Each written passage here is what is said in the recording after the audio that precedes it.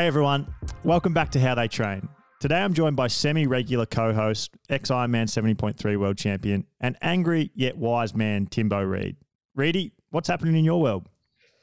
Not much. I am in Switzerland, currently pretty angry actually. I supposed to go and race Poland 70.3 this weekend and rang up Lufthansa Airlines, big shout out to them, and booked my bike onto the flight, and then found out a few weeks later when I checked yesterday, they'd only booked my flight halfway to the destination. So they didn't book it onto the second flight, the connecting flight, and then I wasn't able to fit a bike on that next flight. So I don't know if I'm going to be able to get there. Fucking hell, mate. Your bike stories just keep happening. Oh, I just think at this point, post-COVID, if you can avoid flying, you should avoid flying at all costs. Take a train, hot air balloon, whatever you can take, just do that. And we're joined by a professional triathlete and now a professional cyclist, or ex-professional cyclist, gone back to professional cycling. Actually curious to see what he identifies as. Cam Wurf. Cam, this podcast is called How They Train, and I've wanted to chat to you for ages because I think you might have one of the most interesting stories of how your training year and training life looks like in the endurance sports world. Yeah, that was quite an interesting introduction to start with. So we're off to a good start. Yeah, I honestly, I'm certainly not one of those non-binary people that doesn't identify myself with anything. I do.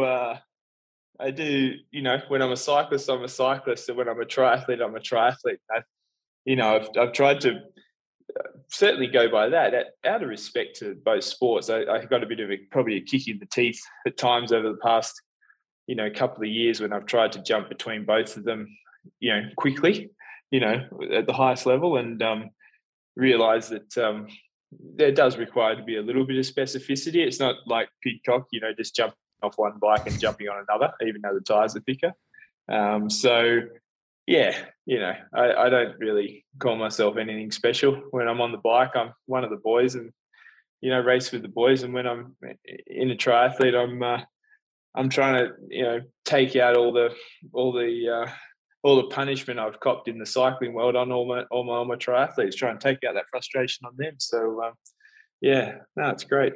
Something I've always wondered about this is when you go over to the professional cycling world, are you sort of trying to hide the fact you're a professional triathlete? Because generally cyclists sort of take the piss out of triathletes quite a bit and don't really think that they're on the same level as them. But then when you go back to the triathlon world, you're always pumped up as a professional cyclist, like it's a really glorified thing. So it's sort of interesting how in one world, the other world is glorified. And then when you go to the other world is sort of like shamed. Yeah, no, and this is no word of a lie, but I can't hide. I have so much support in the peloton. I'd say more, as much from other teams and athletes as I do from my own, from staff.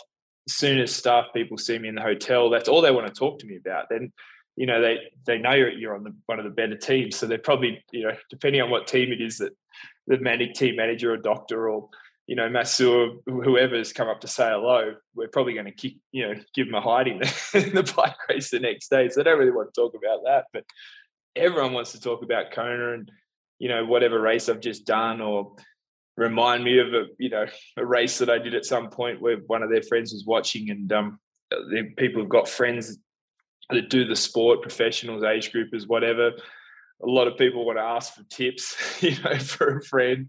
But then even in the peloton during the race, every single race without fail, minimum 5-10 guys will, start up beside me and ask me how the preparation is going towards Kona.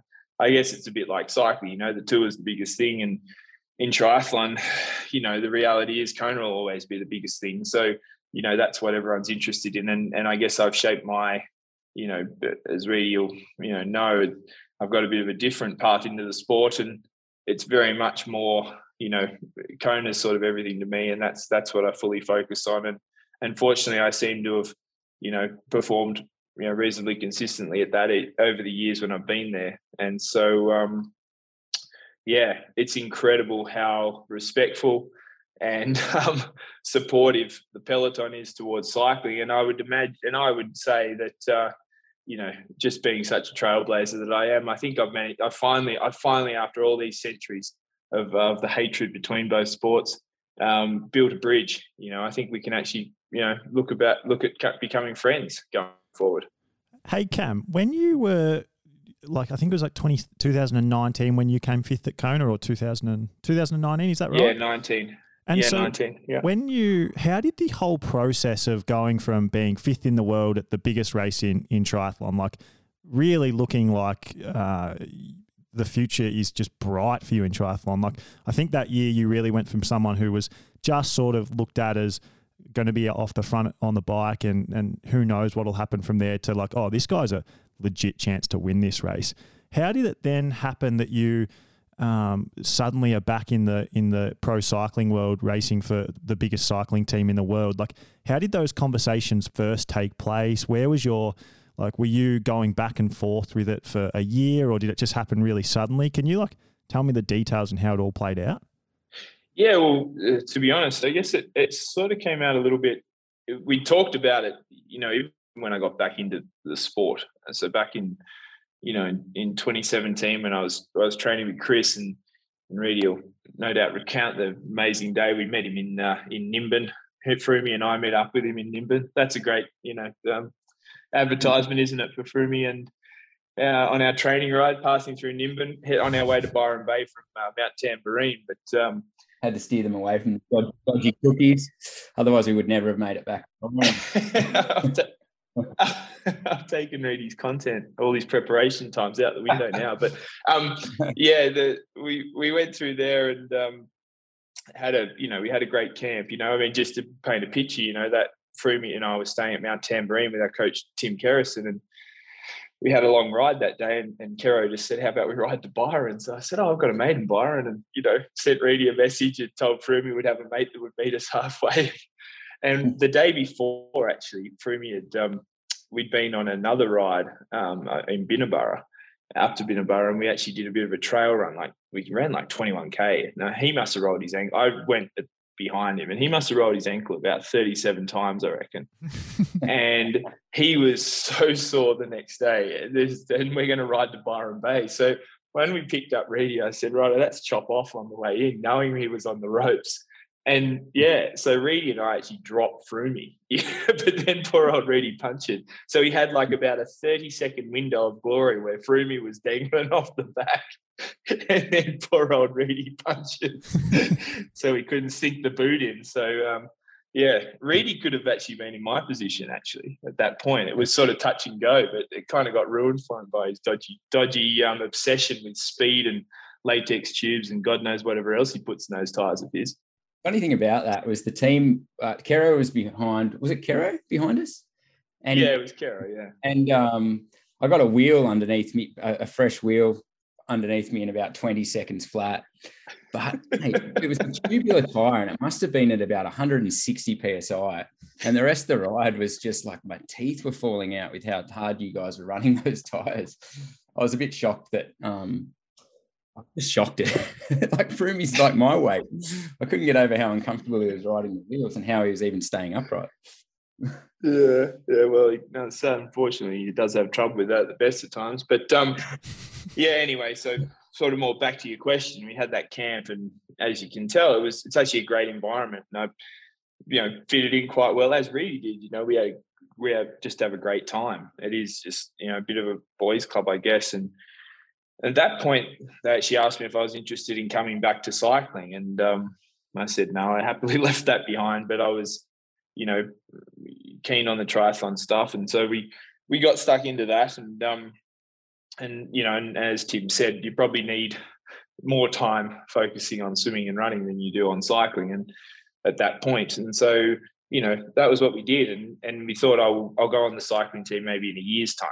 And then the first year went, reasonably well. I qualified for Kona and etc. And then it was like, okay, now you've led in Kona. Now it's really learned to run. So all of a sudden the next year was all about running and building that up, 18, and then that rolled into 19 as well as I did start to really progress. So it was more that I think I probably, just the idea that I looked like I was a genuine chance to potentially, challenge for the title in Kona. Sort of delayed the inevitable of the team wanting to put me back on the roster. And that part was sort of, as I said, kind of always sort of there, because I'd often be at a camp, and even that camp, even when Reedy and I were there with Frumi, they went off to the Sun Tour, as it was then. So Frumi had missed Tour Down Under that year, and he did the Sun Tour, and they were a rider short. And of course, the thing was, I wish we could just take you, because I've just been there doing the training camp. And then obviously I moved back to Europe in 18. I spent a lot of time here in 17 too, and often you'd be out on a training ride and they'd be heading to a race, there'd be a rider short. The conversation just kept coming up. So finally, at the end of 19, when I was 5th in Kona, as you say, I'd sort of started to get more consistent with my running. My swim has stayed pretty stagnant, to be honest, since I started the sport. It was, I was at a point where I was somewhat established in the sport. And Dave Brailsford actually sat me down. They invited me to the team camp in Mallorca, leading into the 2020 season. And he said, just asked me if I wanted to, come back, and how that, I saw that looking. And I said, I happily left behind racing, being a cyclist full time, that being my life. I'm obviously very happy doing what I'm doing. Having said that, I love being around the guys. And when I am at a camp and they do go to a race, I do wish I was going on the plane with them. And I said, so, if there's a spot on the roster for a guy an extra guy that you can just call upon whenever you need someone, I'd love to do that. And Dave said, well, as soon as, at the moment the team's full, and that was the end of 19. So 2020 looked like I wouldn't be on the team. It looked like it would be the year after. He said, the moment we've got the spot available, it's yours. And because we really think that'd be great. And, and his felt was, I'd been good with the group, training. I've spent a lot of time with Frumi first up. During that period, he won all 3 Grand Tours on the trot, finally won the Vuelta, then won the Giro. Obviously then 18, they put me with G quite a lot. We had a camp in LA. He came and trained with me there, and turned him into a man. And he obviously went on to have the success he had. And then once I moved to Andorra in 18, obviously we've had the young guys here. So originally it was, Pavel Sivakov was one of the first, spent a lot of time with him. And then Teo, the COVID year, obviously more recently, Tom Pidcock, his girlfriend's actually our boy's babysitter. So, it's a really great little unit we've got. And Dave was keen to, see what it would look like, that training, the element I bring to training with the guys. I guess the experience I've had, probably more failures than successes over the years, and understanding that I am keen to point out to them where I've gone wrong, and trying to help them not make the same mistakes, and take that into the races and see if I can apply that to the team, bring something to the team environment at the racing level as well. And that was how it worked out. So, as I said, it all happened a year earlier because we had a rider, Visal Kiriyenka, who had a heart issue, and that was the beginning of 2020. The team were keen to have him, deactivated from the roster, just, for health concerns, and obviously for him to focus on his health. And it's outside of the transfer window. So there was basically a deal made with the UCI, because I was already on the testing pool with Ironman, and the fact that I'd raced before without any issues, the UCI, said, there's obviously no problem to put Cameron on the team and take him off. And I was in LA training with G, last place you'd expect to be in Hollywood. And you get a phone call from, it was from Carson Jefferson, one of the senior management, to say that, we're putting you back on the roster because Kiri's got a heart problem. And we think it'd be great if you raced as soon as possible. So as you're in LA, you can get back to Australia and do the Cadel Evans race in a few days. So it all happened pretty fast. And I guess being in LA is, I'd spent a lot of time there, and that place has been pretty good to me in recent years. And it was pretty cool being there when all that sort of came together. And instead of the apprehension to get back in the peloton, I was, that had been replaced with a fair bit of excitement at that point, because I was confident that I was at a good level in triathlon, and I could afford to, take a bit of a gamble now and see if we can find a few extra percent from racing, in the World Tour at that level, and doing a sport that's well out of your comfort zone, and seeing how we go. So yeah, long answer, I know, but sorry. Trying to put myself in your shoes at that position where you've just came fifth at Kona. I think you won Ironman Italy just before that as well, and you sort of would have to be thinking like, fuck, I'm on here. Like 2020 can be a big year for me. But then you've obviously been a pro cyclist for, I reckon you were a pro cyclist for over 10 years, weren't you, back in the day? And you're training with Froome and Richie Port and Geraint Thomas and Pavel Sivakov and all these like beasts. And so you're in that environment and you must be having fun and thinking like, I'm training pretty well with these guys. Like, is the decision mainly, I just really have unfinished business there and want to see how I can go? Are you worried that, hey, this might affect the trajectory of my triathlon career? Is it purely there's just fuckloads more money in cycling, and if I can get these guys to offer me enough, it's just definitely better for me financially than triathlon, and it sort of secures my future? Where was your head at in terms of actually making the decision? As a kid, I always wanted to do every sport. I think like every kid, and I genuinely, was always a goal of mine that I never understood why I couldn't do all of them at once. Obviously you learn as you grow up because you're just not, it's hard enough to do one, let alone do two. So yeah, I guess that was, and then when it became a possibility, when there was more heavy discussions about it, the more the realization you could do it. Obviously, then I had to take a real, a deep breath and sort of, without getting overexcited about the fact that I'm just going to do two sports at once, think about, okay, if you're going to do this, but you've got to do it properly. So, how is this going to help your triathlon? It wasn't the other way around. There was no goal of going back to cycling to prove anything.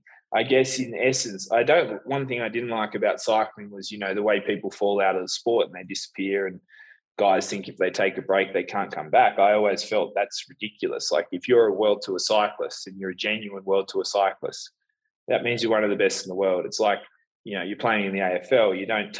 If you take 5 years off and decide to come back, you don't go and play in the VFL. You only come back to play in the AFL, and that's normal, and so I guess there was always that little, thing there to say, well, all these people say that, but I'll show you can come back. Not only did I come back, but, came back with the team that I did as well. And then since then, I'd say completely unrelated to myself, but you've seen a few riders take some breaks and come back to the sport, and that's worked out quite successfully. But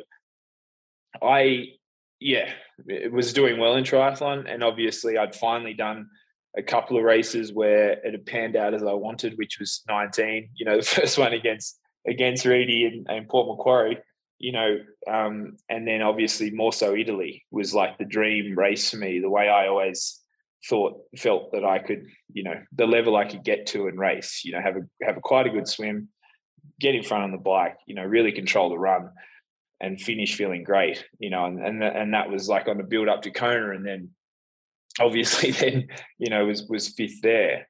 But I don't know why I just don't seem to be the sort of person that once I've done that, I'm now on to sort of the next thing. So even though I'd had that success in Italy and it felt great winning that way, I was more focused on trying to figure out how to win Kona now than worrying about, trying to keep winning as many Ironmans as I can all over the world.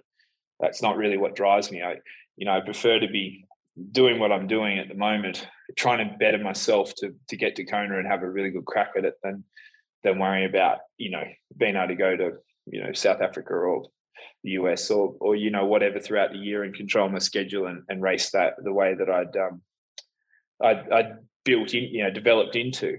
So I guess, and also I've always looked at, the guys that, there's a lot of guys that have won Kona, for example, been successful, sort of like an opportunity to do things a bit differently.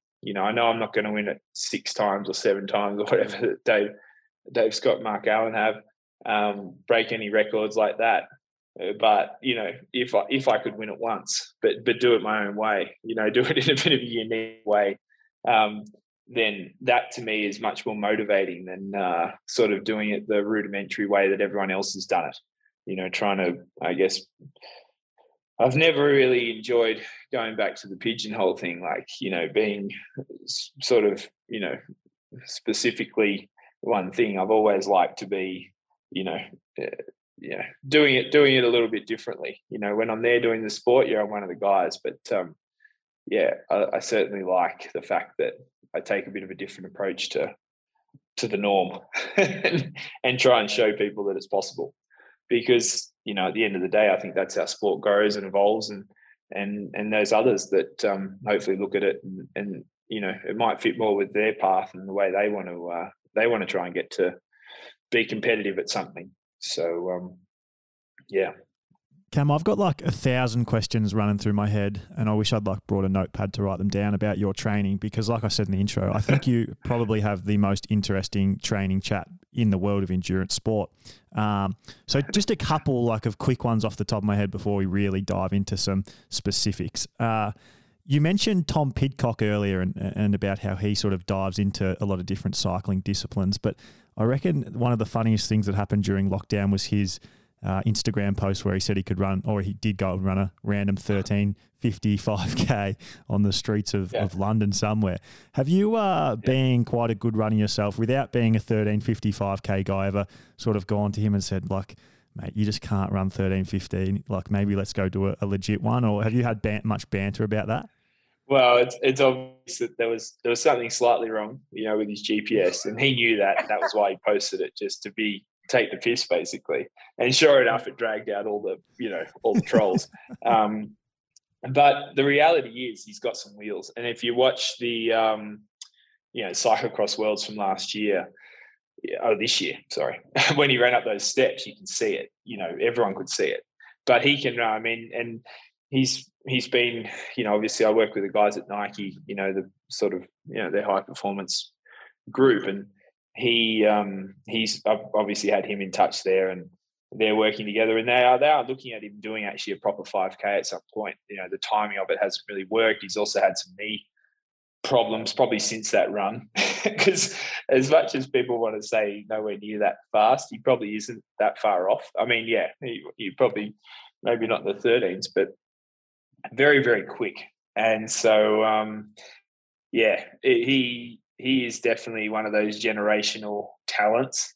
The size of him, he's just like perfect for power to weight stuff. He's actually got some grunt, which is sort of sometimes rare in those small guys. You get in the peloton, for example, a lot of these small, climbers who can get up a hill like a rocket ship, but often they can't get to the bottom of it, because of the fight for position, etc. He's one of those Richie Port types that's actually got some grunt and muscle to him that can fight his way, into that position first. So, he definitely can run, but fortunately he can't swim. Like, he literally can't swim. He sinks. So that's and I've definitely not offered to help teach him either. Not that I'd be a great teacher, but I definitely haven't even suggested that it'd be a good idea that he learns. I think he's plenty busy enough with what he's doing, but I wouldn't be surprised to see him do a proper 5K on the track at some point in the near future. So, yeah. And funny you brought up Nike, because that was literally going to be the next question I asked. Like, I've always wondered this. I've wanted to ask you this for like the better part of 2 or 3 years. You were like one of the very first guys ever to start running in the Alpha Fly. Like, you were running in the Alpha Fly before pretty much every Nike Pro runner. How did that come about? What's the story there? Like, how do you have so many connections? Yeah, well, obviously I work with them, and after 2017, I was in LA after Kona. I think it was I'm pretty sure it was in like November, and Tim will know, Sam Hurd. He worked at Red Bull. He used to play rugby, I think, and he was actually in Kona that year because they did Red Bull TV thing, and he had got in touch with me and asked me, to come in because, they were sort of talking about me, etc. And I met Per Lundestrom, who was in charge of, high performance unit there, and just said, listen, how could we help you, about, and started to talk about me, becoming a Red Bull athlete? And I said, well, the most important thing is I need to learn to run. And so they just called Brett Kirby, the main guy there at Nike, and he thought it was pretty cool that I was there and I was determined to learn to run. And they just said, yeah, let's get into it. And so we started working together then. So yeah, I guess he obviously did the Breaking 2 thing, the original one, and is Elliot, and I think there's 8 or 9 in the group. It's pretty funny looking at the group. The other 8 plus me, Kumora, and all these guys. But for me, it's like the running has never been. I never question anything. When you've got guys like that in your training group, and doing the same thing, and every now and then, Brett, they're very good in encouraging me, I guess, because I have improved and keeping me positive and all of that. But every now and then he'll just little reality check, and one day there before, it was actually before Kona in 19, so just before I went to Italy, and he was in Eldoret with Elliot because he was doing the 159, the Ineos 159, so having his second attempt to break in 2 hours. Final preparations for that, and we both did a 2-hour run, and I was pretty happy. It was just like a rolling run, and I think I did 31k or something, so just under 4-minute pace. And Elliot he'd run 41 in 2 hours, so he was a case short of breaking it, at Eldoret a few weeks before the actual marathon. And so just knowing that these other guys are going through the same, suffering as you, they're not that good because they just wake up and happen to be that good. It's been a great partnership with them, and we've started to develop some, work on some different variations of shoes and stuff over the past couple of years, and and it's cycling shoes now is sort of playing around with some different stuff there. It'd be interesting to see if they'll come back to cycling. That's ideally the aim, because that's a great brand, I think, to support that sport as well. And I've obviously been to Portland a few times now, or every year. If they had it their way, I'd live there because that's the big thing about Nike compared to all the other shoe brands that I guess contacted me as well, is they'll offer you sponsorship and shoes, but Nike actually want to take an active role in your development, in your training, offering you everything they possibly can to make you a better athlete. And in fact, I've got a friend at Adidas, Sam Locke, who I used to row with, and we caught up last time I was in Portland, and he'd contacted me a few years ago as well, trying to see if I'd be interested in switching to there. And but he even said, I'm really glad you didn't, because he knew I was there doing testing, and we were talking a bit about what we were testing, and different things, and the new facilities they've got there, LeBron building, etc. And he said that that's one thing that Nike really do, sets them apart from the other brands, how well they support you. And then because I'm from, I guess, an institute background, I'm quite institutionalized through rowing. You're used to going to, the AIS. I remember when I went to there, moved into the Resis back in 2003, and Barry Barnes, the Australian basketball coach, was running the residences then. And he just said to me, he said, listen, this place is like a tube of toothpaste. The more you squeeze it, the more you'll get out of it.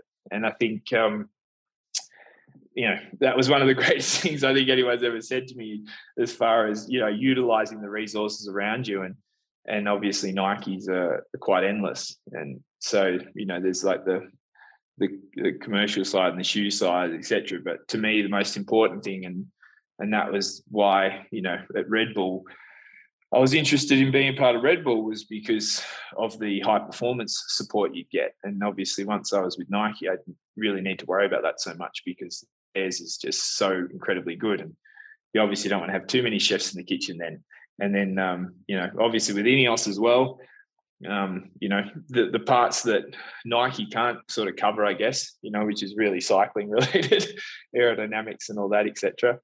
I can plug all those gaps, in on that side as well. And obviously there's some training elements that the cycling team is very high up with. So yeah, it's been a great partnership, and I'm really glad I stuck with them, and very grateful to Per. Yeah, my first trip to Red Bull for teeing all that up for me. And some of the stuff you've said there really flows into my next question. You're doing this perfectly. It's like you're segueing into them. You just talked about Brett Kirby, who's like the senior scientist of human performance at Nike. He's a beast. You've talked about Tim Kerrison, who I don't know much about other than what Team Sky or Team Ineos let you know. He's sort of like a in the background kind of guy, and you hear of him, but I don't reckon many people actually know much about him unless they are in that world. Because like I certainly follow the sport as much as anyone, and sort of you never see that much of him. So I'd be curious to hear about that. But you said you got to be careful not to have too many cooks in the kitchen. I've always wondered how your coaching setup looks, because triathlon historically has been a sport where you have one coach, and that coach, he or she plans your swimming, your riding, your running. You talk to them, that's it. Maybe you go to a swim squad and ride with some of your friends or with a training group. But I've never got the vibe that you just have that one person and you're sort of a bit here, there and everywhere, and you try this and you try that. So how does your coaching and programming actually look? Who helps you? Is there a head coach? Is it multiple people? Who do you talk to about it? Yeah, like all of that. Yeah, well, obviously, Tim Kerrison has been the head coach. He's the one that sort of pieces everything together. And it's funny because since I started racing on the road again, as far as in coaching goes, the bike racing has kind of replaced the need for him to think of creative cycling workouts, to prepare me for an Ironman. The bike racing kind of does that for us. So his role has been more, okay, you need more of this right now, you don't need to worry about that, etc. Then as far as Brett, I would say that's sort of the only program I follow. When we get a clear runway or when we have a good idea of my schedule, even if that's, like these last couple of weeks where I couldn't, I didn't have a lot of spare time because I was racing on the bike. Brett's, training, the running block is the cornerstone of our training. So, Kero, we wait for that. We wait for what Brett suggests for whatever we're preparing for, whatever period of time we've got to dedicate, and then sort of start to build in stuff around that. And then Tim will go to, obviously he was with swimming before he came to cycling, obviously rowing before that, which is when I first met him. But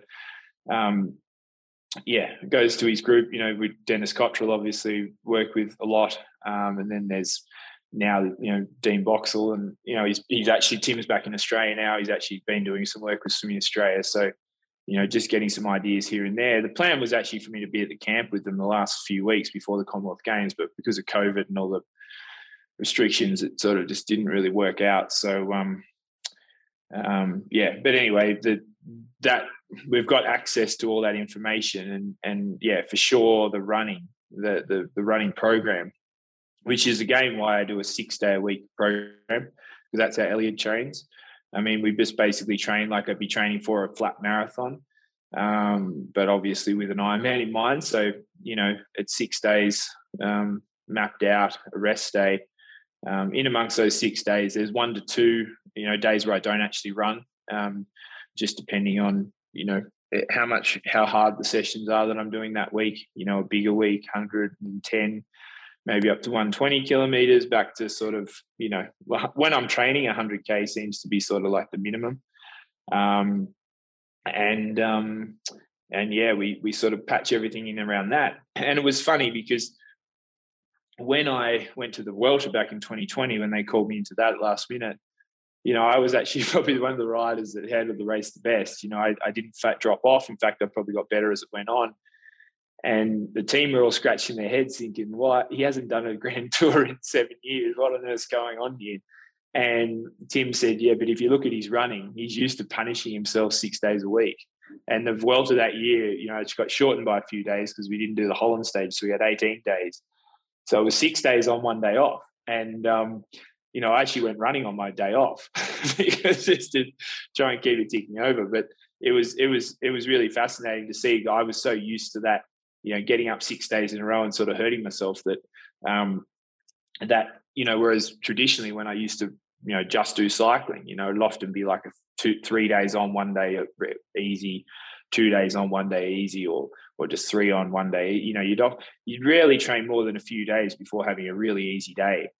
And, when you're running, especially at that sort of this level, it's, you're always carrying fatigue into the next day. So I'm very used to holding on to that. And then I guess between Tim and Brett, I actually don't, there was a bit of with the 159 project, that was a little bit, Brett's idea around breaking 2 hours and Nike's it was more for Elliot to, move his mindset. And it was why they actually, similar thing, why they wanted me to try and do a flat marathon at the end of last year, which COVID stopped as well. But they basically wanted Elliot to do this training. That's why they developed that shoe, to allow him to do more training so, wouldn't get beaten up as much. And then obviously go and try and break 2 hours. And he came very close. But what it did, Elliot then believed he could break it. And so their thought was, okay, now he'll go and break it in the race. And that's sort of the objective. And obviously then, Ineos came along and Elliot was very keen on it. They had the idea and Elliot jumped at it. I think from Nike's perspective, they kind of, they'd sort of already done it.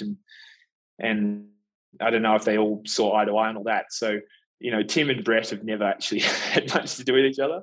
And I'm a huge, huge fan of the NFL. And I really love, if I could dream to be one thing, it'd be probably be a college football coach, maybe not in the NFL. I'd love to be a college football coach. I think it'd be cool to be like have that role, a very influential time of their lives. And, for me, that's a fascinating sport, how that, the whole system works. And so I love following the NFL and I've watched like Bill Belichick and, the Nick Saban, these great coaches, and obviously now Sean McVay, the LA Rams coach, and how they talk about it. And basically the offense and the defense, they actually generally don't. They're actually opposition. In training, they're actually training against each other all the time to obviously make each other better, and then they go to the game and play and try and win. So I kind of, not that I'm saying that there's any controversy within my coaching ranks. Obviously not. Works very well. But I guess Kero is very much the offense. He's sort of taken the task of having me as best prepared as possible, through the swim and the bike.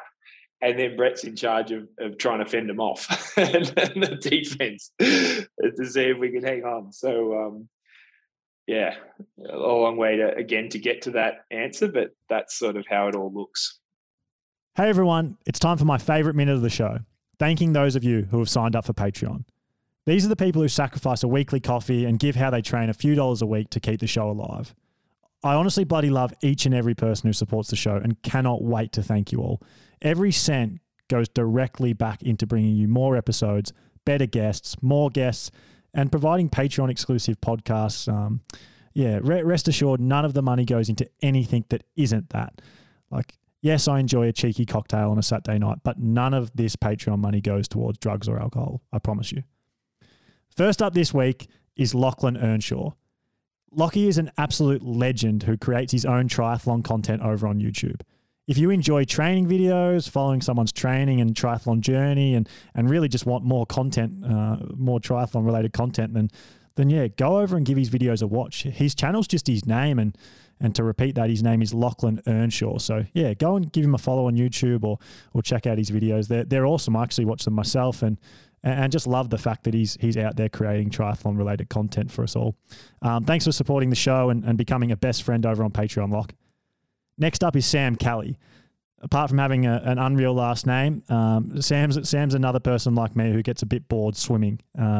And so on top of being a legend and signing up for Patreon, he also sent me a message and asked if I could upload the MP3 files of every single episode that I've ever done over on the Patreon account so that he can download them onto his swimming headphones so that he has something to do to pass the time when he's swimming. And I've never related to something more in my life. I used to just get so bored swimming like every single morning. And I remember when I was like 15, 16 swimming, and I just wished I could listen to music, but that didn't exist then. So consider it done, Sam. In the next week or two, I'll upload all of them just for you, and hopefully they help passing the time when you're going up and down that black line. Thanks so much for your support, mate. And finally today is Laura Lee Cameron. Laura is a Sydney boss. She's a lawyer, a triathlete, and he's going to Kona this year to compete in the age group world champs. Don't know if she would want me to say what age group, but if you look her up, you'll be able to figure it out pretty quickly. Laura's in Thailand at the moment. She's doing a heat camp over there in prep for Kona. Must be nice. And he's just one of those people who clearly says, fuck it, and works hard to achieve what she wants. And we bloody love that over here at How They Train. Thanks so much, Laura. You're a best friend of the show for life. I really appreciate you signing up and supporting the show on Patreon. If you want to be like Lachlan, Sam, or Laura and support the show on Patreon, then the link to sign up is in the description of this episode, and it's really easy to follow. You can also go to the How They Train Instagram, where the link is in the bio. Like I said, your support and becoming a best friend of the show on Patreon literally keeps this whole thing going. And honestly, it supports my dream of this being what I do full time. And for that, like, I just appreciate you more than you'll ever know. So yeah, enjoy the rest of the episode with Cam, guys. And so say you're training for a triathlon. So I'm not sure if you actually specifically trained for St. George earlier in the year or whether you didn't, but say you've got a goal race that you want to do well at, whether it was St. George, whether it's just Kona this year or whether it's been Kona in the past.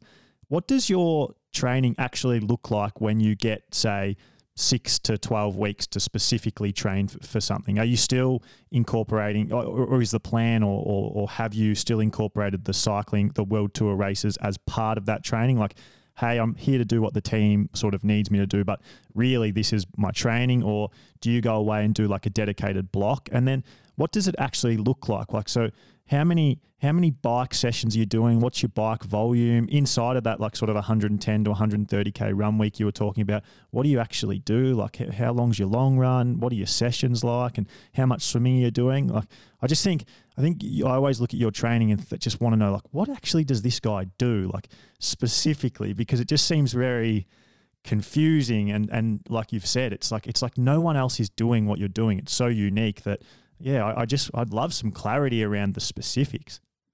Yeah, so obviously before 2020, so 2019, when I finally was able to handle, you got to remember that running, I came from no running background. So, and that's the other part where Brett has been and his team have been incredible, and that they said to me early on, Elliot always leaves a little bit in the tank for tomorrow. That's how he avoids injuries.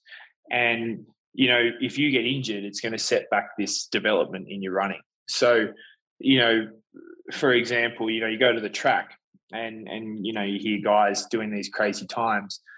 We sort of establish what would be my goal flat marathon pace, and for us, we say, on an amazing day, maybe it's 2:30, maybe a fraction under, maybe a bit over, somewhere there. We don't really know because obviously I've got no experience doing that.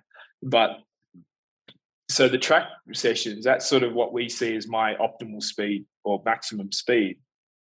So the track sessions are only at 3:25, 3:30, full gas. That's me going flat out. Well, it's obviously not me going flat out. I can go quicker, but I don't run any quicker than that. And it's about consistency, being able to repeat the work and do all that. So 18, 19, particularly 19 was a case of exactly as you just pointed out, 6 to 12, usually 6 to 12 weeks, like normally broken up into a couple of 4 to 5 week blocks to lead up for Port Macquarie, earlier in the year. And then also for Italy later in the year, thinking that, then taper into Kona. Probably didn't quite work out that way. But so that was sort of like the more traditional. So then, of course, I'm back on the bike, and okay, so how does that look? And then we decided, right, well, the most important thing is to be ready to do that block of work, because we know now that works. And so, the winter, was a case of getting in a couple of those blocks.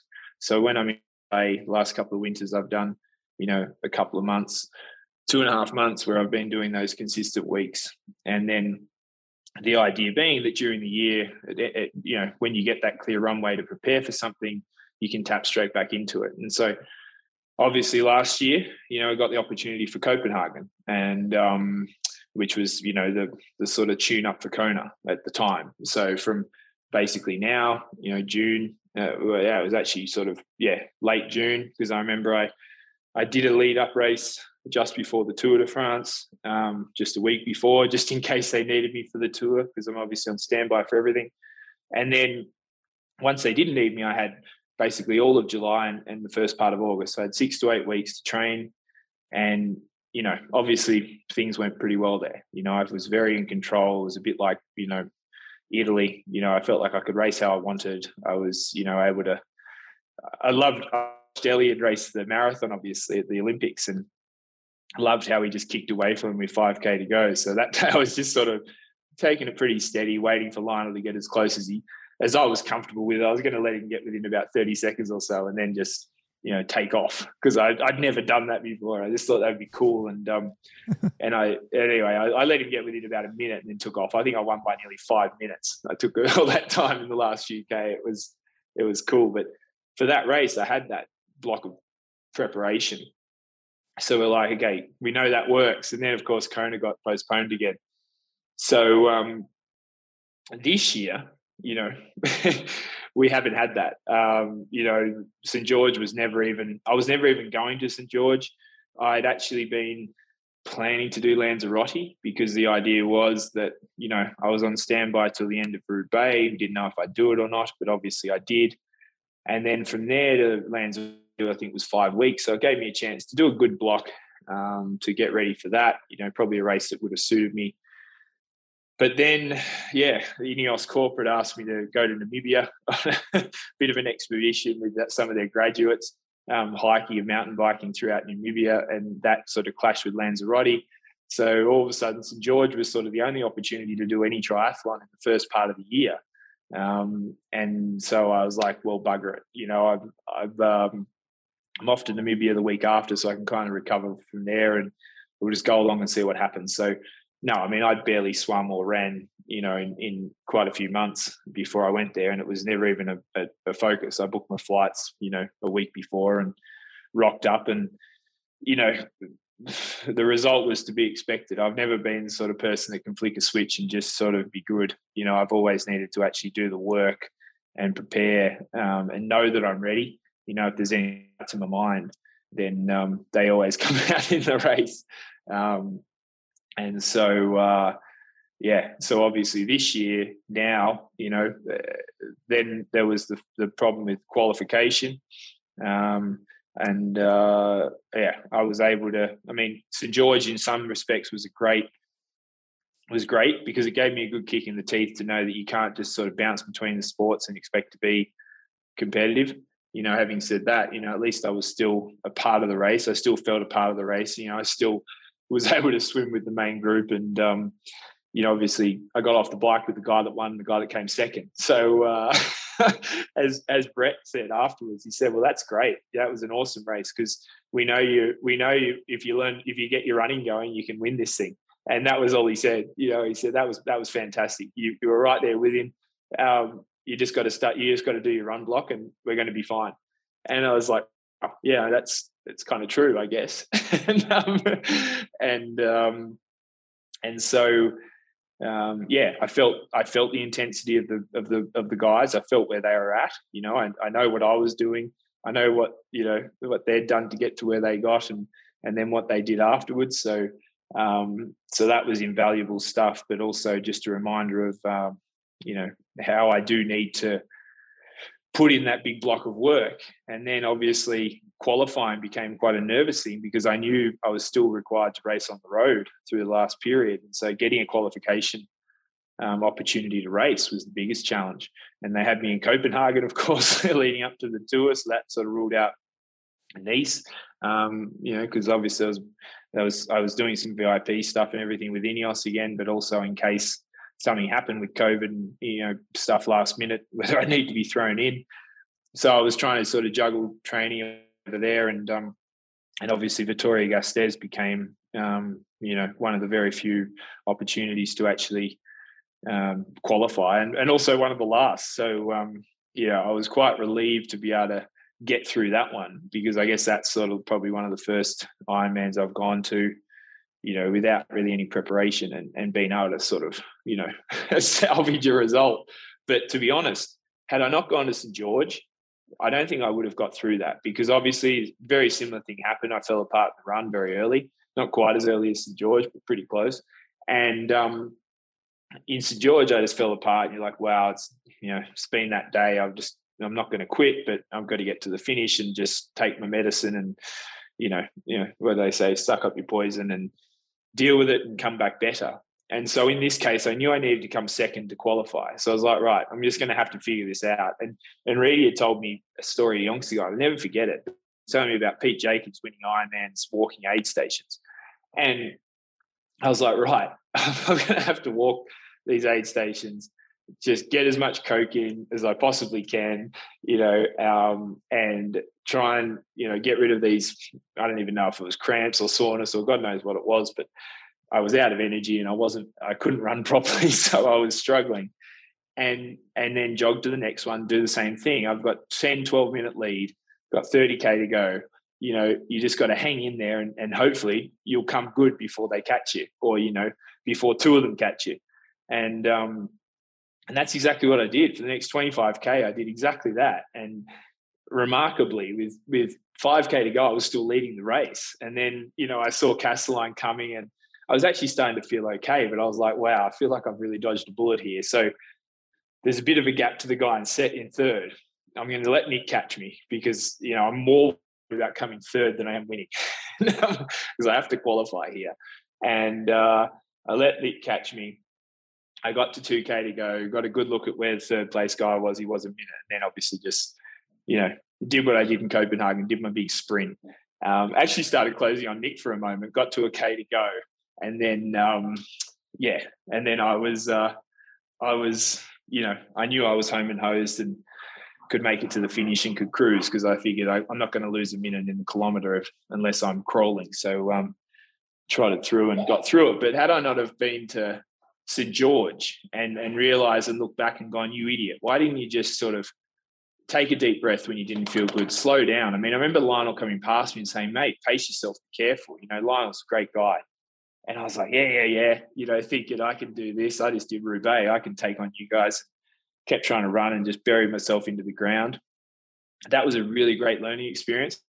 And then, so in Vitoria-Gasteiz, to turn around and run, 2:57, having walked, for 25K of aid stations, probably walked a couple of K in total, was a huge confidence booster for me.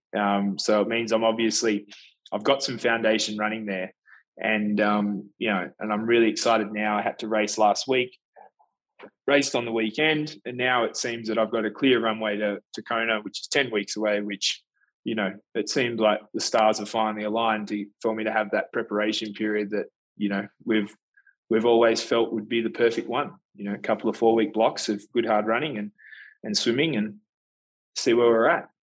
So, like you said, at St. George, even though you weren't properly prepared for the race, you were still at the pointy end of the race off the bike. Like, you were pretty much the guy who tried early to light things up along with Sam Long, and then you were the guy that dragged Christian along for a lot of it, who ultimately ended up winning, and Lionel was sort of stuck behind you for most of it. And then now in this lead up to Kona, I'm really curious what your bike training looks like, because obviously that's what you do. You're the best cyclist in triathlon at the moment. You have been for quite a few years, and you're a professional cyclist on the biggest cycling team in the world. Do you train does your training look like a traditional triathlete's training on the bike? Like, are you on your time trial bike a lot doing some really long specific efforts? Are you sort of on your road bike a lot, just riding with the boys, like riding with the Team Ineos boys, and you just let that do its thing? What does it actually look like in the lead up to your races? Yeah, so the as in lead up to, well, I guess my lead up to bike races, or to triathlons, it doesn't really change. I don't spend much time on the triathlon bike, on the TT bike at all. Probably once a week maximum, maybe once every 10 days. Because I've tried that in the past and found that I actually, I actually felt like I went backwards. I guess for me, it's very different because I'm not new to the sport now. I've been doing it for a number of years, but then again, because I've also then thrown in another sport after doing it for a few years, I'm still pretty novice to it all. But I spend most of my time on the road bike. It's at least 80%, if not more. And I guess a lot of that is because of, but it's always been the same since I came back to sport, because I guess I've always been training with the guys, but I'm sure that adds an element to it. I mean, it's like, okay, we're meeting for training. I'm not going to rock up on my triathlon bike when everyone else is on their road bikes. So I guess just inadvertently, that's how it's become. But it seems to work for me. I mean, I think we all get a sore back if someone says they don't get a sore back on their time trial bike, in a race, then I'd say they're probably kidding themselves, because I think everyone gets a bit stiff and sore when they're doing an Ironman. But for me, it's never that bad. I find that as long as I do, certainly in this next 10 weeks, I want to be on at least once a week at a minimum. Before, to put it in perspective, before St. George, I hadn't even ridden that bike since I was in LA. So that was February. So I hadn't ridden it for 2.5 months. I'd just been on my road bike. I hadn't even been on a time trial bike at all, just with the way the racing schedule was. So I spend very, very limited time normally on the time trial bike, and even in the preparation phase. It's the one time I do spend on it though is very specific. It's like an Ironman-y type session, a good period of time, an hour to 3 hours of pressure on the pedals, I'd say. Basically, just like sort of going as fast as I can on a certain, wherever I'm happen to be riding, never a set pace or power or anything. It's just trying to, just that feeling of like I'm in a race and accelerate over rises and, recover down hills or whatever, but very much a race specific type effort. So I make the most of that time that I do have on the time trial bike. And then the rest of the time is just all spent on road bike or gravel bike, really. I think there was this perception that Sky or Ineos were the team of 1%ers, and training with you for the brief periods that I have, I think it really opened my eyes to how much it was more getting the basics done really, really well. Would you say that was sort of more Kero's approach? And has that changed? Like Kero now not being involved with the team, has that changed how things work with the athletes and yourself? I mean, as you saw, like Kero's thing was pretty basic. It's like you guys, you rest well, you eat well, and you train well. But another thing Kero was big on was don't over recover. He felt like you needed to learn to deal with fatigue, and I guess that was his thing for the tour. It's the Tour de France, and you're going to be tired, and you still got to learn how to perform when you're tired. So I remember, I can't remember exactly what we were discussing. Something about I think it was back in when I was actually at the Big Bear back in 2019 or 2018 before Kona, and something about planning, meals after training or ice bars or something. And he said, "Oh, just be careful not to over recover, because that fatigue is part of the adaptation part." which I never really elaborated on him with, but I guess like inadvertently, because we spend so much time at training camps, you know, he's a big fan of that camp mentality. More so that he is a camp fan of that than altitude. I mean, he never really felt like, you know, 2 weeks actually does much physiologically, but he said having you all together in Tenerife, you know, boxing on and training the house down is what gets the benefits, you know, let alone not necessarily just sleeping on top of a hill for a couple of weeks. So I guess inadvertently he kind of controls, you know, can control the way the camp goes and ensuring that we don't recover, in essence. But yeah, it was incredible because as you saw that day, I mean, you expected all this science and you know, all this stuff, and you know, there you go. You got like they didn't wrap anyone up, like not even Froomey and, you know, and Cotton Wooler was just real basic, you know, and even the training, you know, efforts and the way they are. I mean, it's just like doing a race, you know. I mean, it makes just perfect sense when you're doing it. You know, it seems all very logical, as opposed to, you know, some of the, you know, the high, you know, the sort of high tech, or I don't know what the word is, but you know, approaches you hear from other groups. It's sort of exactly not what you would expect, and from the outside and looking in, you know, it's just, you know, we all have our own pillows, we have our own like mattress top races, you know, like every night you go to bed, it should feel the same, so you sleep better. You know, we always have a chef, and you know, he just cooks good normal food. You know, I mean, it's not, you know, it's not dairy free, it's not vegan, it's not vegetarian, it's not nothing. It's just good food, good quality food.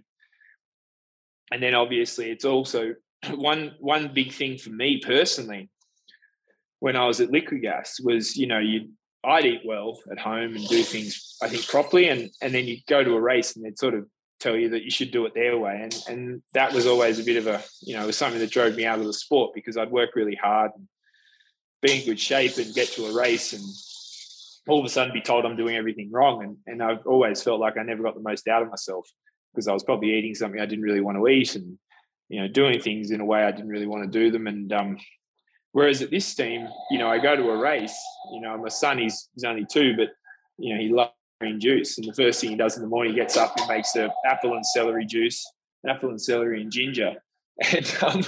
And you know, at the races, that's exactly what we have for breakfast every morning, you know, and then just oatmeal and, you know, an omelette, or you can have eggs on toast. You can have whatever you want instead of being told you need a big, massive plate of pasta, etc. And then same for dinner. It's very normal. So it's with I guess the Sky and Kero's approach, and then yeah, obviously now with Ineos, it's like, what can you replicate, you know, 365 days of the year, as opposed to all of a sudden you got to switch on when you get to a race. You know, we're basically, this is how we are all the time. It's very sustainable to sort of be like this, to eat like this, to train like this, and that means that I think there's just a lot more consistency in our performance. And certainly there's been, you know, since I've been involved with this organisation, you know, in Ironman, for example, I think I've been very consistent over quite a number of years, because to me, you know, every day's a work day, and I approach it with the same commitment and everything as I do to any day that I just wake up and it happens to be race day.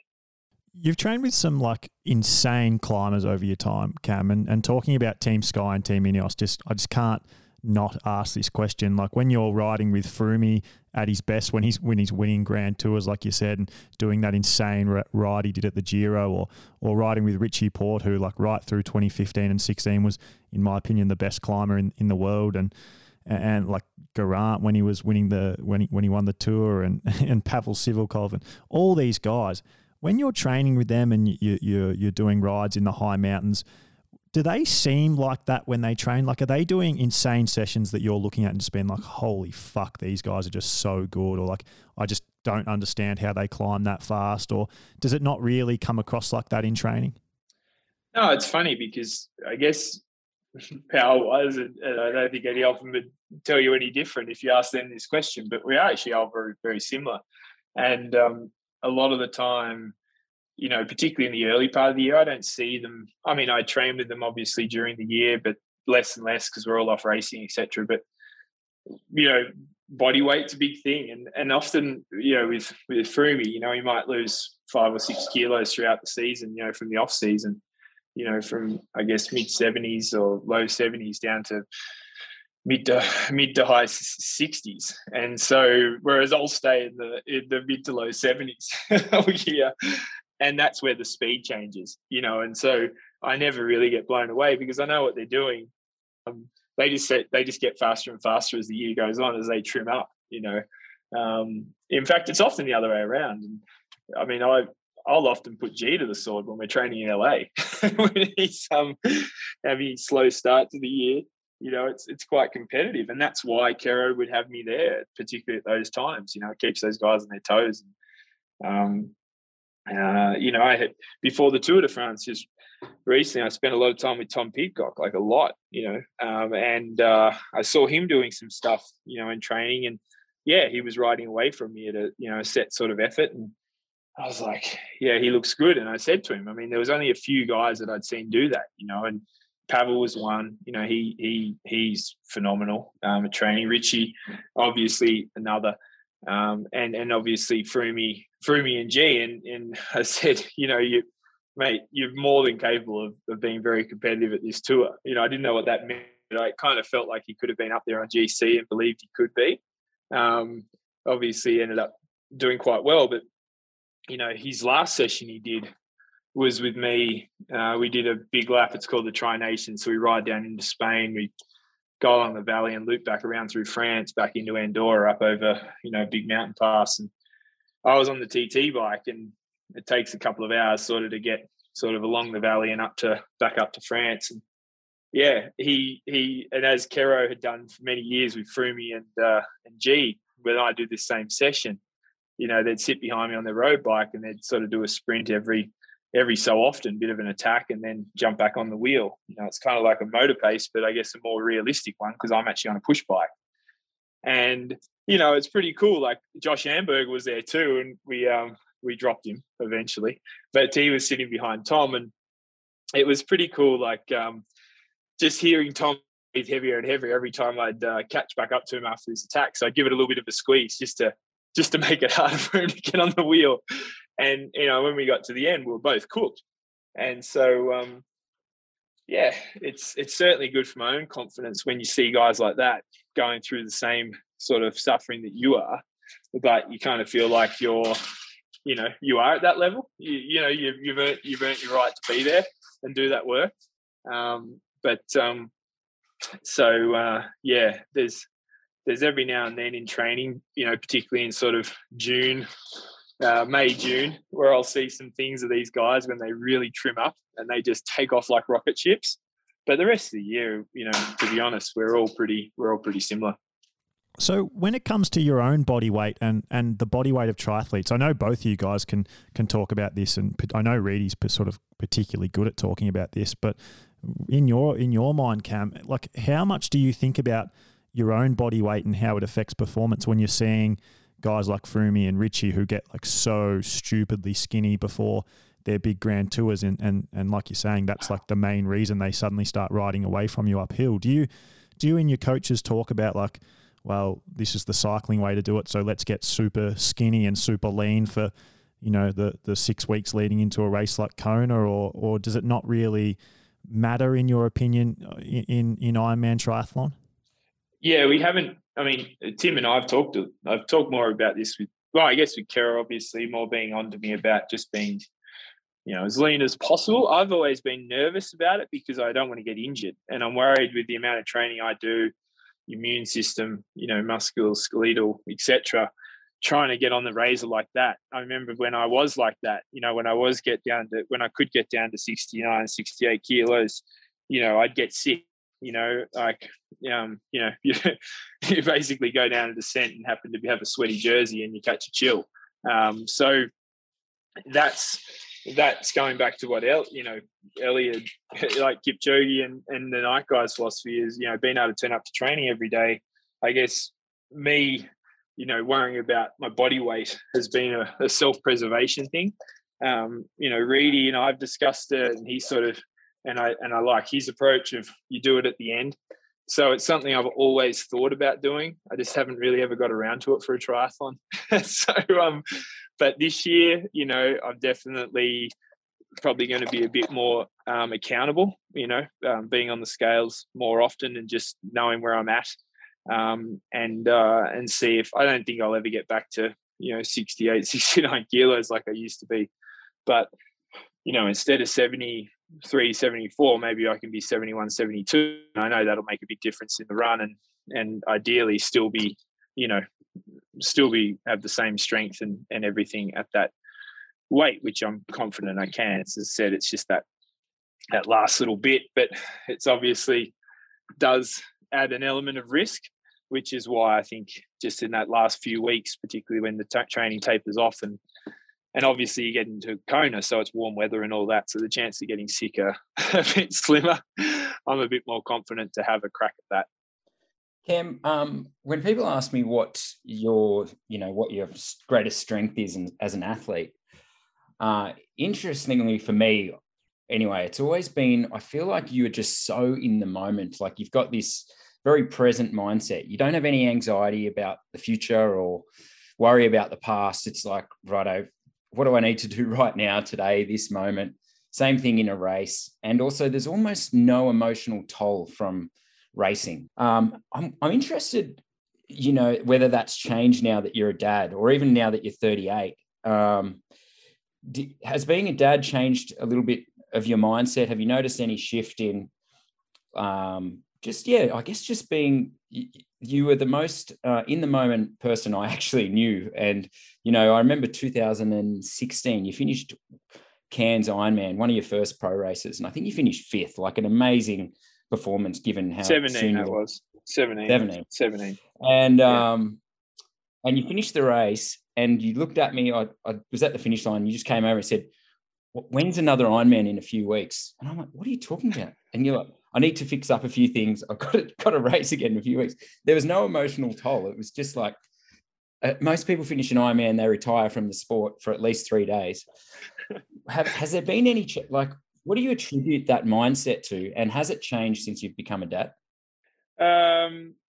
Yeah, I mean, I think, to be honest, go back to Lord Howe, and you remember Jack Bretnell, Julie Bretnell's dad.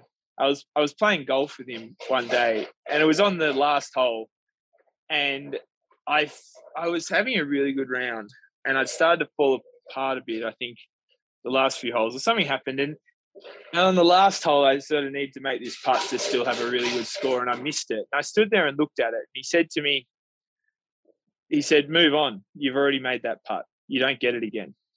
And I've never sort of forgotten that. It's like once you played your hand, you played it and get on with it, because you can learn from it, but it's obviously what you do next that's most important. And then, more recently I read a quote somewhere about, depression is looking at what happened. Anxiety is what's worrying about what's, going to happen, be in the moment. And yeah, I really try and, Steve Hawkins, it was actually Steve Hawkins' brother, Tim, who was my rowing coach, who tragically lost his life in the Bali bombing. But he said to me, when we were talking about, at the time, it was about making the Olympic team, and I'd say stuff about, what I was going to do if I made it. And I think it was probably going out and having fun and whatever. And he said, worry about what happens after the finish line once you've crossed it. Let's focus on the process of getting there first. And just little things like that along the way have been said at key moments to me. Started from Jack. I was probably 8, 9 years old. I would have been young, maybe 10. But I've never forgotten. And I think, when you do, particularly cycling, where you have a lot of days where things don't go to plan for anyone, really, even Pogacar. I mean, I was with him on the weekend in San Sebastian. We hit this climb, like 60K to go. And actually I led the group onto the climb, fighting for position with them, and ripped up this thing, and I blew up. And then just after that, he blew up. He basically stopped pedaling. And these guys have bad days. I mean, in cycling, you race enough, you're gonna have a number of them. So I guess going into Ironman and that ability I learned early on to be able to race often. If something does go wrong in a race, like I said to you, okay, let's go and find another one and get it right. And I guess that's why Victoria for me has been one of my. I was really, really happy with that race because, for starters, St. George happened, so that was a bit of a kick in the teeth. And I desperately wanted to go and set it right, and I knew that I wasn't in the form to go and do some phenomenal performance, but at least,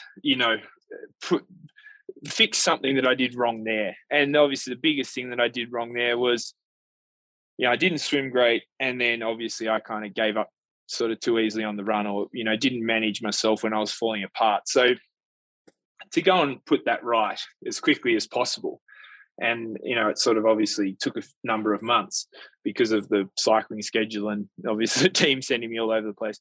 But yeah, that's certainly, just in life in general, because as I said, once you've played your shot, you've played it, you don't get it back. You just got to learn from it and do your best to get the next one right. Hey, Cam, something I think everyone will be fascinated in is you had that sort of like beef with Lionel Sanders. Let's call it that. Let's pretend it was real beef, even though you're clearly pretty good friends. And now with like the new wave of triathlon that's sort of taken place since your 5th place at 2019, like I would say since that Kona to now, there's been like this massive shift in the level of Ironman racing. I think there's no easy win anymore. And I think like St. George was really high level and Kona's going to be really high level. How much time do you spend thinking about like Christian and Gustav and Jan and the level that triathlon's at now? And do you think that with this sort of like double life as professional cyclist, professional triathlete, you can compete with guys like that at big races?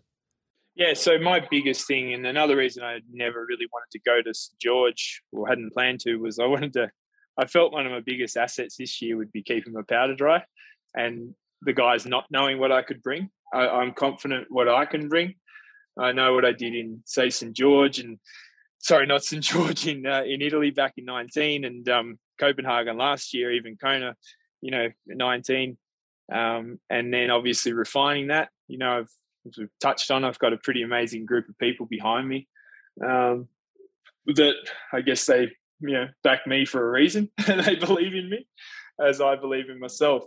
Now, it's interesting, it's like with cycling, people talk about the level being crazy, etc. The reality is that it hasn't changed really at all. The top guys are still doing very similar things to what they've always done. Richie Port, he was 3rd in the Tour in 2020. Richie's been at that level for a very, very long time. It wasn't like he all of a sudden stepped up. He'll even tell you himself. It's just that, between, I guess 2 and 30, in the peloton, there's so many more good guys now, all at that level. So the depth of talent has increased, and across the entire peloton, from rider number 50 to 300, it's very tight now. You'll hit a climb, you'll go full gas, and you'll still have 100 guys, whereas in the past we had 30. And the actual speed hasn't changed at all. It's just that these guys, there's just more good guys. And in fact, because of that intensity of the racing, the speed can't change because, the overall intensity of the race has gone up. So the speed will go up. So you'll end up averaging, for me, we get a lot of days where we'd average a couple 100 watts back in the day, a breakaway go and you just sort of roll it back. Whereas now there's just always someone wanting to race. It's pretty rare we don't average 300 watts every single stage. But that means that the top end guys are a bit more fatigued, so they can't actually do anything crazy. So maybe if we raced like we did in the old days, where we take it easy and then people go ballistic, you might have some crazy climbing speeds, etc. But because everyone's much more fatigued when they actually get there now, that's sort of kept a bit of a limiter on how fast these guys can actually go. So to put that into triathlon, like you said, we've seen a bit of a change, obviously through the COVID era. obviously with the PTO and the way they've done that system and supporting a bunch of guys to obviously take the sport more seriously. That was the great thing about going to St. George. You realise very quickly the level hasn't changed. Lionel was doing a performance like that back in 2017. I think Reedy will back that up pretty clearly. Lionel hasn't changed. In fact, his best marathon he did, I think, was in Copenhagen until, I think, I'm not even sure if he ran quicker in St. George. He might have been 30 seconds quicker or something. But even Arizona back in 2016, when he at the time broke the world record, I mean, he's been doing that performance over a massive period of time. And all we've got now is a bigger concentration of these guys that are capable of winning potentially, but more so from, say, Lionel through to number 30. Instead of there being 3 or 4 or 5 or 6 guys, there's now 30 or 40 or 50 guys that can be in that mix. So no, the level doesn't concern me at all. I 100% and massively respect my opposition, but it just means you got more guys around you now than maybe what you would have had before if you are one of those upper echelon guys that's going to be at the front of the race. There's just more people, more guys at that level. And so, yeah, I don't know, be a good one for Reedy's analysis on it, but that's my take. That I don't think we'll see anything really different in Kona this year than what we've seen for a long period of time. I mean, naturally we might see a bit of an improvement, but it's not going to be stratospheric or whatever the word is. You're not going to see this crazy time all of a sudden. And if we do see a fast time, it would be because of the conditions, not so much because the athletes are any better than what they've been in the past. So when you think about Kona this year, and let's say hypothetically everyone who could race it does race it. So we get yourself, we get Lionel, we get Patrick Langer, we get Christian Blumenfeld, Gustav Eden, Jan Frodeno, we get everyone there. You don't go into that race and think like, well, there's just no way I can beat Christian and Gustav and Jan on the run. Because I feel like quite a few people would think that, like they would start a run with those guys and go, oh, well, fuck, I'm probably not going to win this here. Do you not have that mindset at all? Or do you sort of in a way think that, so you go, well, I've got to change what I do on the bike and I've got to try and make sure those guys are either not with me off the bike or they're just completely wrecked from what I've done on the bike? Or do you go and chat to anyone? Like, do you go and grab a Sam Long and a Lionel who you're not actually that worried about deep in the marathon and go, boys, let's just try and make this race crazy hot on the bike? Like, you don't think like the way those guys have changed the run in an Ironman will affect dynamics too much? No, for starters, they all come to me, those guys, and talk to me. It's funny because you'll get those guys come to me and talk to me about, Sebi, etc., working together. I'm like, guys, it's an Ironman. It's not Ironman. What about? Do your race. And then you'll get, people like those guys come to me and say, well, if you get up to us, don't bring everyone with you. And I'm like, I don't get this whole dynamics of you all working together. And if that's how you guys are all going to race, well, that's great, because I'm going to race on my own and try and kick your asses. So, no, I'm not worried about any of them, to be honest, as far as at any point in the race. I'm going to do what I can do and be as best prepared as I can be. And and if it's not enough, it's not enough. I'm not going to worry about anyone else and their tactics or whatever. I'm obviously going to do what I can to make the race as hard as possible, because I feel that that's the biggest chance I've got to win. And I guess make people, if possible, race my race, and we'll see what happens. But my running, I'm really excited to see where I can get with that in the next 10 weeks. I definitely feel like I'm, thanks to the bike race, I have a different level of fitness, because you obviously in triathlon, you kind of, constantly in your, not, I won't say comfort zone. I mean, it's hard, but you're not overly extended. At least I'm unable to really extend myself in training the way that I'm forced to in a bike race, where you can't go, oh no, wait a minute, my power's too high, I got to slow down here. You just have to follow. You just have to chase these guys, and you have to pull it back. The gaps at that, and you're cooked, and but you got to shut it down. You got no choice. You got to figure it out. And what that does is just, I think it's given me a different level of fitness, and I'm really excited to see, what that translates to. Now I go into this period of time where I can actually focus the training on Ironman. But I've never wanted to be, known as just the guy that's good on the bike. If I could have my dream scenario, I'd break the run course record in Kona, and obviously the overall one in the process. I want to be the best in all the disciplines. I've accepted the fact I'll probably be never the best at the swim, but if I can dictate the race on my terms and then execute a run that I believe I'm capable of, then who knows about that one. So I'm just looking forward to doing the work now, and then getting there on the day. And what I love about Kona is it's the best, all the best guys. It's the biggest day in the sport. All the best guys are at their best, and we all know the date. It's October 8th. And if you're not ready, that's, it's not like you haven't known about it. So, it's the one opportunity everyone gets to prove that they're the man. And and they're the moments in sport that that's why I do it. So I'm certainly not going to go in with any apprehension, that's for sure. I'm just going to try and have a great swim, and once I get out of the water, figure it out from there. Basically, I certainly don't plan past that. I never plan past the swim, because that obviously can change my race significantly depending on where I'm at. And I've just got one last question before we let you go here, Cam. I've always had this idea that, like, the best triathlete, who is the best triathlete and what does that look like? And I always come back to, well, it's who would win this race if it wasn't actually a race, if it was a time trial and there wasn't any assistance in the swim or the bike or the run. And I reckon you're a guy who would thrive in that world. I'm curious, do you think that if this was a time trial, the Ironman game, and not a mass start race, do you think that you would be better or worse at the sport? And do you think it would change who the best and worst at the sport are? Like, do you think that Yarm would have won Kona 3 times, or do you think you would have beaten him in 2019 if it was a time trial? Do you think that would change your outcomes in triathlon?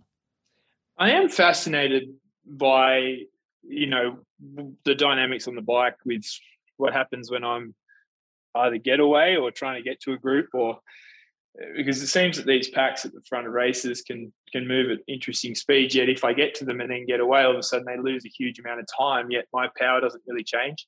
So there's obviously something, I think, going on there with the media and all that, following the race, which we need for coverage.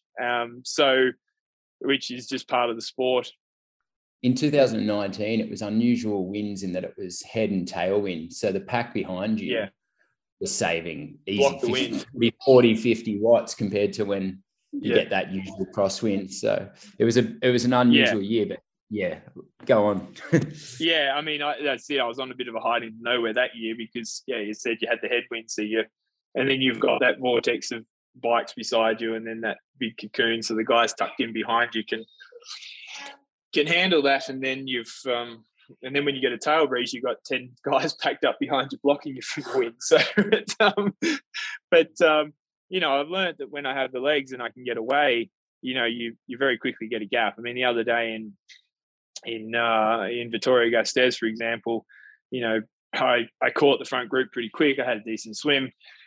I actually tried to accelerate a few times and couldn't get away. And I was looking back and I was like, this is just, I could see all the bike, I could see that lined up. And I was like, right, well, I've just got to get away here. And I did. And then, as I said, I actually dropped my power. Yet for some reason I was riding away.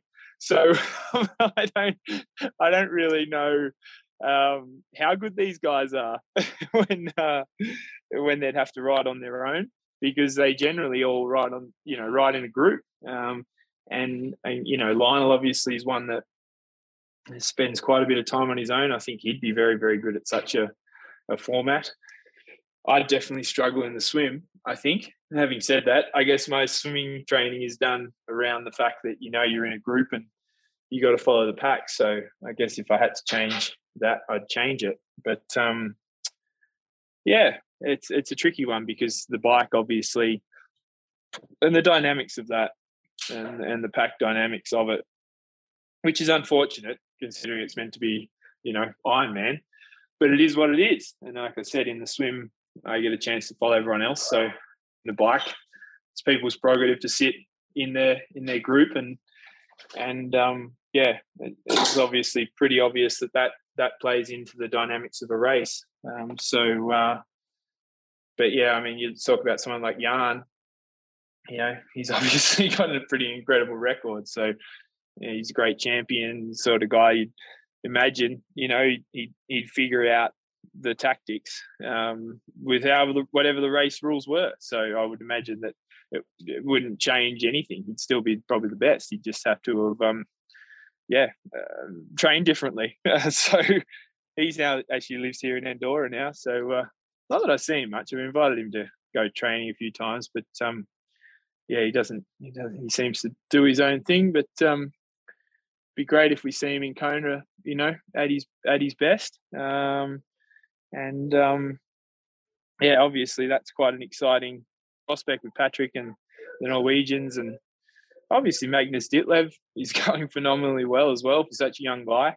You have to look at him and think, gosh, where's the potential for him? I mean, that's he's been really exciting to follow, and he's sort of, I guess, come on the scene. I've never raced with him. I've actually never met him, but super impressive what he's doing. I'm really looking forward to meeting him and being on the racetrack with him. See what happens. A few of those young guys like Sam Laidlow and Frederick Funk and Magnus Ditlev, these 23, 24-year-olds, Christian's only 27. It's quickly becoming a bit of a young man sport again, not you 38 and 40-year-old blokes like Reedy and yourself and Jan. It'd be interesting to see whether it is a young or an old bloke who wins Kona this year. But yeah, anyway, I reckon we wrap it up there. It's been a great chat, and you're the kind of guy that I think everyone who likes endurance sport, whether it be cycling or triathlon or running, could just sit back and listen to tell stories and hear about the way your life works all day, Cam. So I reckon you should definitely do a few more podcasts and give the people what they want. It's just fucking, it's awesome.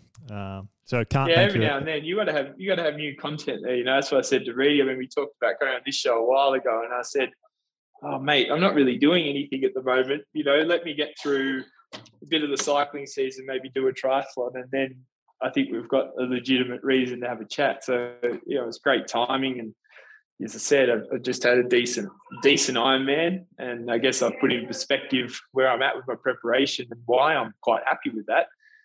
I think rightly so, and going into the most exciting part of the year. So thanks for being patient and allowing me to come on when I was when the time was right. My pleasure. I can't thank you enough. I honestly, I've said this to other people. I'm not just saying this to you. If there was one person I could see I would like to see win Kona this year, it's you.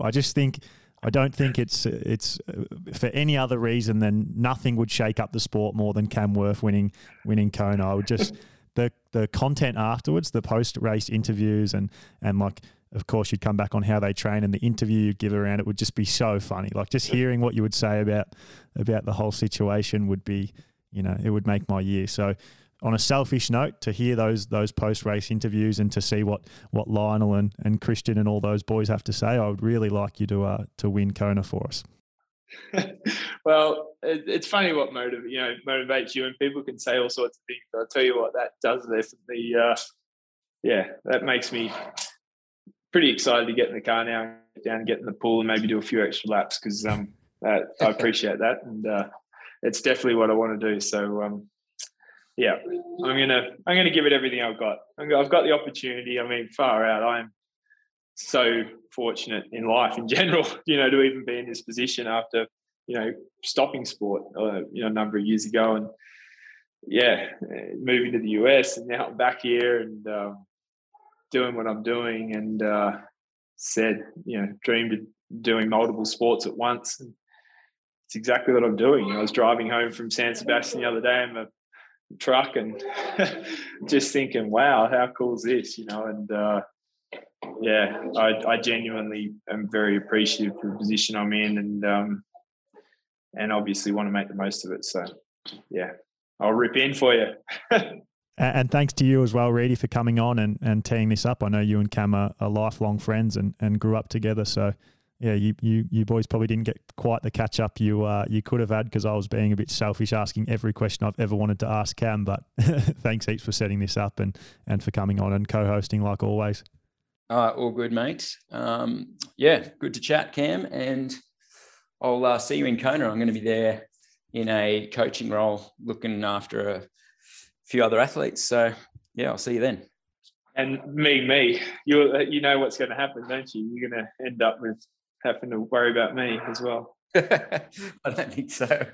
As you know, I don't travel with an entourage like the rest, and there's nothing I laugh at more than these coaches on the side with their stopwatches as I come past. Often, I'm leading and they just staring at me. And on that, like Bart Arnott's, absolutely, he has turned up to a few races in Belgium just to say hello to me, as in on the bike, during the last couple of years. Lovely guy, always had a lot of time for him. And he was in Victoria. And I'll say this, as much as I want to say it's myself and wanting to pull it all together, he was instrumental in me being able to manage that, because he was there coaching his athletes. He knew what I was going through and knew the exact right things to say. He's like, just be calm, Cam, just be patient. You know, there's still so many minutes behind you. Just, okay, when Nick was coming, Nick's running quick. Just don't worry about that. But behind that, they're really, saying all the right things, because I don't have anyone out there. I go with Fallon, my wife, and she'll give me the odd split. But obviously, generally, I know where it is. But as far as, how the race is playing out behind me, I've really got no idea. And those little bits of information can sometimes be extremely helpful, particularly when you're struggling. And so Bart definitely saved my bacon that day. And so, yeah, Reedy, if the situation arises, I might need your help to combat all those little stopwatch pushes. Yeah, as long as it's not Apo closing it on you, I'll tell you what you need to hear. Yeah, don't stare at me with a stopwatch and press it as I get close and say nothing. I might run over and bop you on the nose. The real question is, who will be skinnier and leaner at Kona? Retired Reedy or in shape Cameron? Because Reedy permanently walks around at about 2% body fat. Speaking of being lean. Well, he's obviously chasing after clients, isn't he? So who's going to look great. He's going to be down there tanned, trying to poach all the age group women with his top off and his little smugglers and budgie smugglers, tanned and yeah. All right, mate. All right, boys. Yeah. Have a good day. Thank you. See you, boys. Cheers. See ya.